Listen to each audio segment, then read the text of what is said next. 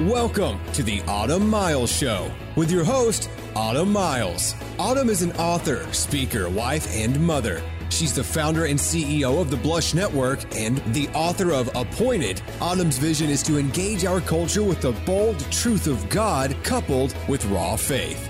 Now here's your host, Autumn Miles. Hey, this is Autumn with the Autumn Miles Show. How are you doing out there in North Texas? Y'all know I love you so much. You know what? I want to thank you guys for being so supportive. This is not just for my radio people, but also my podcast people. We will be podcasting this show, but we just kind of saw our numbers on our podcast, and it's not about numbers. It's about Jesus. But you know what? A number represents a life. And so let me just say thank you so much for supporting what we're doing here. We love you guys, and y'all know how much we love Jesus over here at the Autumn Miles Show. I want to get to our guest today because I'm obsessed with his book, okay? His name is Michael Kelly. He works for Lifeway Christian Resources. We all know Lifeway. He is one of the minds, the great, beautiful, spiritual Christian minds that help Lifeway work. He does work with their small groups ministries over there, and he has written a book called Growing Down. And you guys, it's going to encourage you so much. So I don't want to talk too much more about. I want to welcome my guest to the show. Welcome to the show, Michael Kelly. How are you? I'm doing well. It's great to talk to somebody in Texas. I don't. I'm actually from not far from where you are. So I'm from a little town in West Texas called Canyon, Texas, just south of Amarillo. Oh, really? So, a fellow Texan. Sure. I love it. And now you're in Nashville, right? Now we're in Nashville. Yeah. You left God's country. Get over there. You left God's country in Texas to go to Tennessee. Actually, Tennessee is God's country, too. You can't go to Tennessee without experiencing Jesus. Those mountains are beautiful over there. They are beautiful. Now, but here's what. So I grew up, obviously, in Texas, doing Texas state history, right, every 3 or 4 years. Yes. And now my kids here do Tennessee history because they've been born over here. And what they're realizing is that, like, Tennessee shipped all of its heroes over to Texas to die. So it's an interesting exchange that we have. To die? Oh, my goodness. In the Alamo. Yeah, like Davy Crockett. Yeah, Alamo. Yeah, I mean, the Alamo. I'm obsessed with San Antonio. I love going there. But you write in your book, we did a little research on you, Michael Kelly. You write in your book about the Alamo and how you were kind of underwhelmed when you saw it, right? Yes, I totally was. Me too. Okay, so we're on the same page. I mean, you see the movies, and you literally look forward to history class. We're going to talk about the Alamo this year. I remember thinking that the most interesting thing I'm actually seeing in the Alamo was Davy Crockett's razor. So, yeah, a little underwhelmed. But, okay, so, Michael, I'm obsessed with history. Like, if there's, like, a monument, I'm there reading every single plaque that's there. When we got there, I was so excited. I'm like, oh, the Alamo, so Davy Crockett, like, this is going to be amazing. And it was tiny. And I was like, what in the world? I thought the Alamo was bigger, but, apparently it's not. I'm going to get so many hate emails for this, Michael. But anyway, what are we talking about? We're talking about your book. Okay, so your book, I think it is so relevant. It's so for right now. I was actually talking to my assistant on the way to the station this morning, and we were like, I want to send this out to people because it is so good. So the book's name, and to all my listeners out there, go get it. Growing Down is the name of the book. But Michael, tell me about your heart behind Growing Down and sort of why you wrote it. Yep, for sure.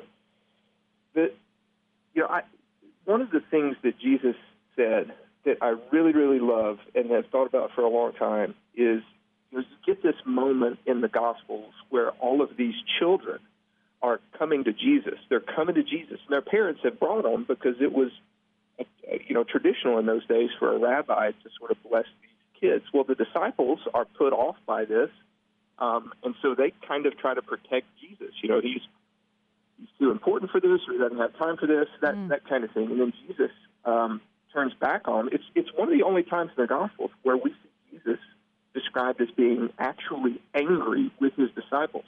And his statement is, not only should you let these children come to me, but you guys actually have a lot to learn from these children. I'm obviously paraphrasing here, right? But in essence, Jesus says, in fact, all of you who are so close to me in proximity, you actually have to become like a child in order to inherit the kingdom of God. So I wanted to write about that as a concept. What does it mean to actually become like a child? And then as I started thinking more and more about it, I realized, boy, that we grow into adults in some characteristics that make us really good citizens of the world, that make us really poor citizens of the kingdom of God. So the book is meant to be helpful, I hope, for adults to try and recover what it means to have a childlike faith and childlike relationship with the Lord. I love this. We do ministry, Michael, with lots of women everywhere, and men, but predominantly women. And I would say all the messages that we get on a daily basis, when we become adults, it's almost like we transition to walk by sight and not by faith. And when we're a child, it's so much easier, just to do it because you're supposed to do it without analyzing everything that could happen. And I know that this is, as a matter of fact, we're about to do a show on the great bait of Satan. He tells you that walking by sight is smarter than walking by faith. So this is an anointed show and an anointed week for this book to be on. I would love to hear just some of the different chapters in the book and why you wrote them. One that it actually is about the Alamo, from education to wonder. Can you talk to me about that chapter a little bit? Yeah, for sure. So each one of the chapters is kind of set up on that continuum. That each one of the chapters is meant to describe how to move from this very adulty characteristic to this more childlike characteristic. So this chapter is from education to wonder. I just find in myself that I wonder sometimes if I am like too educated of a Christian. And I don't mean to say that like education is wrong. I really don't think it is. I mean, I think that's part of what Jesus told us to do. He said to love God with all of our heart, soul, mind. So our mind, that's part of education, for us to love the Lord like that. But at the same time, I feel like that education is one of those things that potentially can get in the way sometimes of our love for God. So I tend to think about it like, sometimes when you study a subject exhaustively, in fact, Solomon warned against this in Ecclesiastes. When you study a subject exhaustively, you tend to lose some of the passion and the wonder that you had when you first encountered it. And I think that there's a real danger for us as Christians to become like biology students when it comes to God, to where our theology and the Bible is something that we are dissecting piece by piece instead of standing in wonder of. It's amazing. I know several people that have tried to kind of look at the Word of God and pick it apart and match their human intellect up against, of course, the vast wisdom of the Lord. And yet they feel like they are qualified to look at the Word of God and choose what is true and what is not true. I've talked with some of these people and stuff, and it is, honestly, I've stood there with my mouth open wondering, how did you get here? How did you get to a point where you look at the Word of God and you choose what is true and what isn't, when God tells us, of course, the Word is inspired, written by Him, is profitable, and we all know that verse in Timothy. I wonder today how you do that, Michael. I think my great thinkers that are listening today, that are super analytical, God has given them that quality for a reason. How do they return if they are questioning so much to this childlike faith, and how do they grow down? I think the answer to that. I think the answer to that is difficult, but relatively simple. So I'll use myself as an example, and just say that, boy, I feel like at this point in my life, my level of knowledge almost every day outpaces my level of obedience. I know way more stuff about God and about life and about what his will is for all of us as Christians in the world. I know way more stuff than I actually live out day by day. And I really got to think that part of the way that you return to wonder is that you stop looking at the Bible primarily as a means of educating you and simply just start acting on the little things that Jesus said to actually do. I think what we'll find when we do that is you really do find yourself marveling at the work of God, at the love of Christ, just through taking these little challenges that Jesus gives. So, just by way of example, Jesus said, "Do not worry." I mean, this is a command. It's not a suggestion or like a self-help message or something. That Jesus has just given us good advice. He actually said, "Do not worry." Yeah. So that means it's a matter of obedience. So I think you can make the conscious choice throughout the day to say, "I will not worry," and instead you fight that worry with faith. That's an issue of obedience. Yeah. And then you start stringing a few choices like that over and over and over together again. And I think inevitably what happens is that you return to your first love.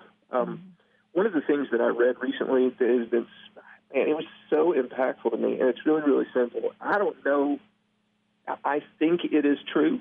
I hope it's true. I want it to be true. But it is said, the story is told, that Charles Spurgeon, the guy that a lot of people would regard as the greatest preacher in the last 200 years or so. Oh, yes. Love him. Yeah, so Spurgeon, the story is told that Spurgeon, on his deathbed, said, I have come to the point where I can sum up my entire theology in 3 words. Jesus loves me. So it's amazing to me that a man who had studied as much as Spurgeon, who had lived as much life as he had, who had preached as many sermons as he had, debated as many people as he had, he comes to the very end of his life, and he's back down to this simple core message of the gospel, that Jesus loves me. That's it. That's it. Yeah. I'm obsessed with that story. I've never heard that story before. Isn't it amazing? It's so amazing. And this is what, I have 2 3-year-olds. Michael, I have a 13-year-old almost, a 9-year-old, and 2 3-year-olds. And my 3-year-olds right now are coming in from church singing Jesus Loves Me. And, just to see how, we'll put them to bed at night and we'll say, both of them, they're at that age. I know you have kids. How many kids do you have? Let me look at them. We've got 3. We're a little further along than you are, but we've got 3. So I can go into my 2 3-year-olds and I'll say, "Who's going to protect you tonight?" And they say, Jesus will. I said, "That's right. Jesus will." Now, if I go into my 13-year-old, she's like, "So how is this protection gonna happen? And where is Jesus? Boy, and yeah. what by what means is he's going to protect?" But my 3-year-old, "He's going to protect me, Mommy. He's going to protect me." And to hear that story of a man that, I have the most incredible respect for and honor for, wow, that says a lot. That says a lot. I think your story about your kids is really illustrative for all of us, really, because there's this point, I don't know when it is, but there's this point in life where something happens and suddenly life in general starts to become more complicated, or at least seem more complicated. And you start to get a little bit more cynical, and you start to get a little bit more jaded, and I can see it happening with my own kids. There's that wonderful period before that happens, like before you become self-conscious and you start worrying about, do I have the right clothes on, and you start second-guessing conversations. I wonder what she really meant, even though she said this. And, and you start reading in everything, but there's those years before that are so simple that until the world beats it out of you, that you really do have the simplicity of faith. And, if you were blessed to grow up in this type of situation, you have that in regard to your parents. So you never question, for some kids, if you're blessed in this way, you never question, is there going to be food on the table in the morning? Are my parents going to be there in the morning? You just never even ask the question. You assume a level of safety and love and care and protection from your parents. So good. And I'm not unconvinced that growing in Christ is not moving back to that, except better, because we know that no matter how great our dads are or how great our moms are, we've got a better father now. Yeah. Wow. I want to go back to this where you said you personally, a lot about God, and clearly even with your occupation, your occupation is to study the Word of God, really, and to know what it says. I mean, that's incredible. And yet you, this obedience is what God is interested in. When you said, don't worry, do we actually obey that? Can you expound on that a little bit? I feel like this is kind of where we're at in the Christian world, especially right now. I know just very personally for myself, when I found Jesus, I grew up in a Baptist preacher's home, was loved, had two parents. I didn't never have to guess if there was food on the table. I knew that there was. And yet I didn't find Christ until I was 21, found myself in an abusive marriage. And I found Christ in the abusive marriage, not in the church growing up. And the Jesus that I found didn't look or sound like my perception of him.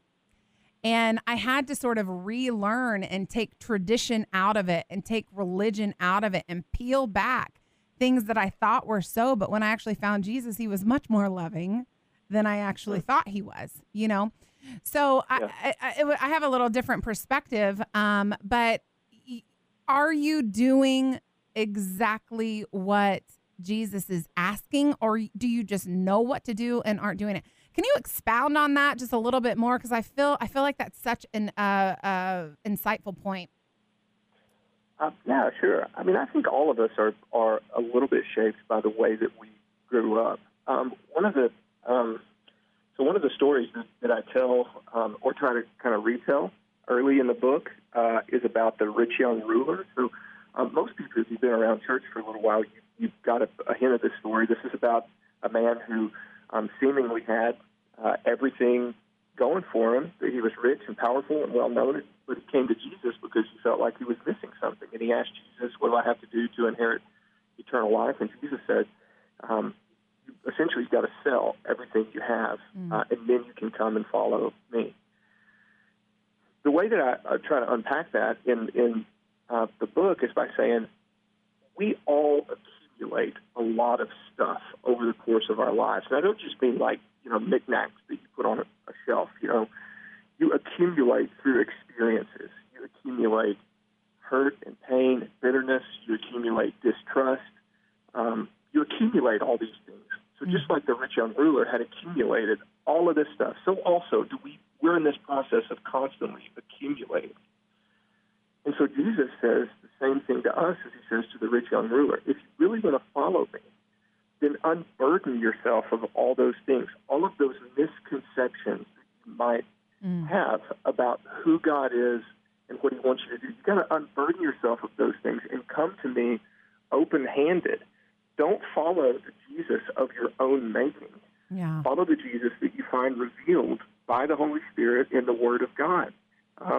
But the only way to do that is to sell off all of these experiences, to admit that, well, maybe I have a misconception of what Jesus is asking me to do, or maybe I need to relook again at the Jesus that I find in the Bible and not the Jesus of modern culture.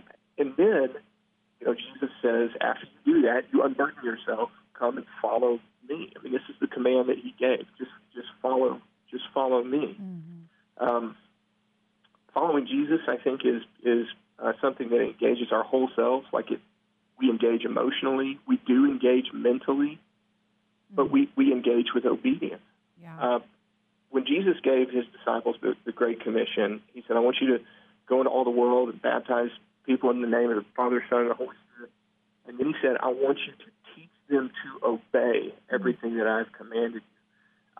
It's helpful to me to remember that Jesus didn't say to his disciples, I want you to teach them everything that I commanded you. Like this is primarily an education process. It's not. He said, you need to teach them to obey. Yeah. So what that tells me is Jesus is not primarily looking for educated Christians. Yeah. He's looking for obedient Christians. Yes. Come on with that, Michael. That's so good. Sorry, I didn't mean to interrupt, but that's good. No, keep going. Yeah. So what? And then I think you got to ask the question. Why would we obey Jesus? We would obey him because we believe he has authority, sure. But hopefully we grow to the point in our relationship that we obey Jesus because we trust that he is going to lead us in the right way, and we believe that he is generous with us, that he's not a miser and holds stuff back from us. And we believe that he actually knows what's good for us better than we know what's good for us ourselves. And that is, I think, how faith and obedience come together, is that we obey because we believe these things to be true about God and about his Son. That's why we obey, not just because it's the right thing to do and not just because it's the pattern of behavior that we grew up with. No, we obey because we know the character of God, and we trust in his character. That's why we do what he says. I love that answer. Teach them to obey. That's what I'm doing with my kids. It's interesting. We have people that are, of course, closer that are younger. I think it's very important that you're, pouring into someone. And she was talking to me not long ago, and of course we're very high in love in our home and very high in discipline. And she said, why do you parent the way that you do? And I said, because if they don't obey me at a young age, how are they going to choose to obey God when they're out of my home? And that's my great desire for them. This could be a parenting book too. I want to get to this one question right here that I love, and we just have a couple minutes left. What are some of the mature, and this is one that you gave us, or adult-like characteristics that keep us at arm's length from Jesus? I think defining a couple of those would be really, really good for our listeners. Yep. I'll give you one that's really prevalent in my own life, self-sufficiency. So we, as an adult, you should be self-sufficient, right? I mean, we should go grocery shopping for ourselves and make our own meals and pay our taxes. We shouldn't rely on other people to do that for us. But self-sufficiency runs completely contrary to the message of the gospel. I mean, the core message of the gospel is you can't. That's why you need Jesus, who can. So self-sufficiency makes you an awesome adult. It makes you a bad child of God when you bring it over with that. Here's another one. And I mentioned this earlier, but again, just because it means a ton to me, self-consciousness. We become more and more self-conscious as adults. And I don't know that there's a bigger culprit in making that happen in our lives than social media. My goodness. We now have the ability to portray ourselves like we never have before, to set up just the ideal version of ourselves. All that's rooted in our own insecurity and our self-consciousness. So the opposite of that you want to return to is innocence, a real sense of innocence, just to be authentic before God and before other people, and to not feel like there is this false sense of self that I have to set up. And then I'll give you one more, which is complexity. And the opposite of that is simplicity. So complexity, it just feels like you look around the world, the issues that we are presented with, and even just navigating life in general, it just feels complex. And I am increasingly believing that the Lord did not mean for us to live with this huge sense of complexity, that life doesn't actually have to be this complex. It was Jesus. Jesus said, you got one thing, right? Seek first the kingdom of God. That's a simple statement. Yeah. And then all the other things will be added to you. So those are three examples. This is so good. I think that's really a practical way to put it. Get this book. The name of the book is called Growing Down. The author of the book is Michael Kelly. Michael Kelly, thank you so much for being on our show today. This was a great, practical, relevant show. Have I said relevant enough in this show? Very, very good word. Thank you for writing this book. It's my pleasure. Thanks for letting me come on and talk with you guys for a little bit. Of course. And thank you for listening out there. You guys know you can find me right back here tomorrow at 3:30 on The Autumn Miles Show. Thanks so much for listening today. The Autumn Miles program is listener supported, and your donation to keep it on the air is appreciated. To make a donation, visit autumnmiles.com. And with a $100 donation or more, you'll receive an autographed copy of Autumn's book, Appointed, Your Future Starts Now. Join us next time for The Autumn Miles Show on The Word, 100.7 FM.